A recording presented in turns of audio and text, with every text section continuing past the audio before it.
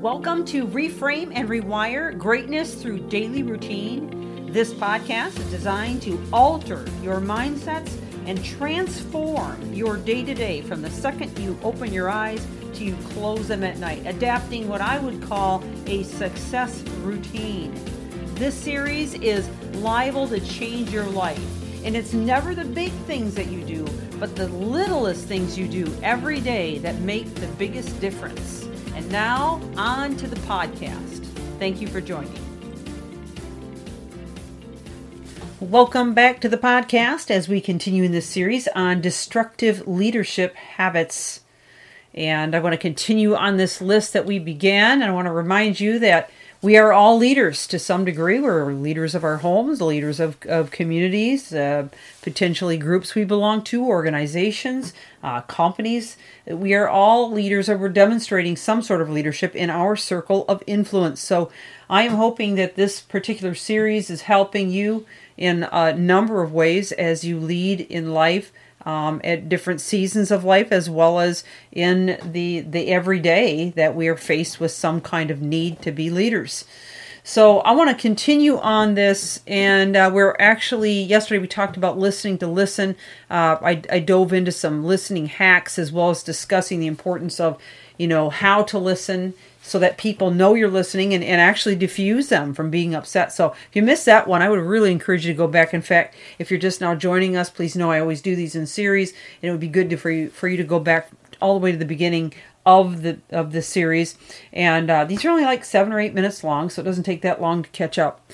Well, today I want to talk about ignoring feedback. Oh boy. I can't tell you how many times that I've done surveys for companies and came up with some great consolidation for them so that they could pinpoint what their staff or their team was requiring from them, and they had some great ideas and would check back or come back and work with them at a later date and find out that they did not do anything that was on the list. And I know that as leaders we can all be busy. I know that. I understand. I know things can take a precedence over things that maybe aren't as urgent. And I get it. But the problem is you immediately destroy morale and trust and damage loyalty to the company and to the vision of the company. Because think about it. I mean, if you're asked to fill out a survey and you take the time to do it, and you're supposedly valuable enough that they sent it to you, and then nothing happens from anything that was spoken, not from you or any other employee or team member, everybody just starts to feel very deflated and devalued. And it can destroy morale so quickly and send things in a very quick downward spiral. And then, of course, the toxicity sets in, silos, turf wars, the whole 9 yards. So I would strongly urge you, if you're going to seek out feedback of any kind, that you are prepared to either request how we execute it, and maybe even offer some incentives for that, or announce it and look for opportunities for everyone to collaborate on solutions and moving forward, or just plain implement something for crying out loud. I did work with one company that struggled with this area, and I just, this is probably something you've heard before, but I told him, why don't you try a suggestion box? I know it's kind of an old hat way of doing things, but he did do a suggestion box, and he offered a $25 gift card reward for anyone whose suggestion was in the box. Actually what he did was he collected the suggestions, and each week he would pick out a name and they would get the gift card. And then he actually would discuss it in their team meetings and find ways to implement one or two of them. And he shared with them, I can't necessarily implement all of them, but I do appreciate your input. And then we came up with a sheet together where if they did put an idea in the suggestion box, that they also had to have a plan of implementation with it. And so that way it wasn't just, here's an idea and then throw it out there and then, nobody's taking any ownership of it or willing to help or get behind it in any way, shape, or form. And it became very burdensome to him without that element. And besides that, he wanted him to take ownership and initiative from the greatest degree. And that's a benefit to everyone. So as a leader, you have to be confident in your decisions and willing to take a stand and act, but we've got to be open-minded enough to hear the opinions of others and be receptive to their ideas. By dismissing views, even those views that maybe we don't necessarily totally agree with or are on board with, we may be ignoring the important feedback that will help us make good decisions in the future.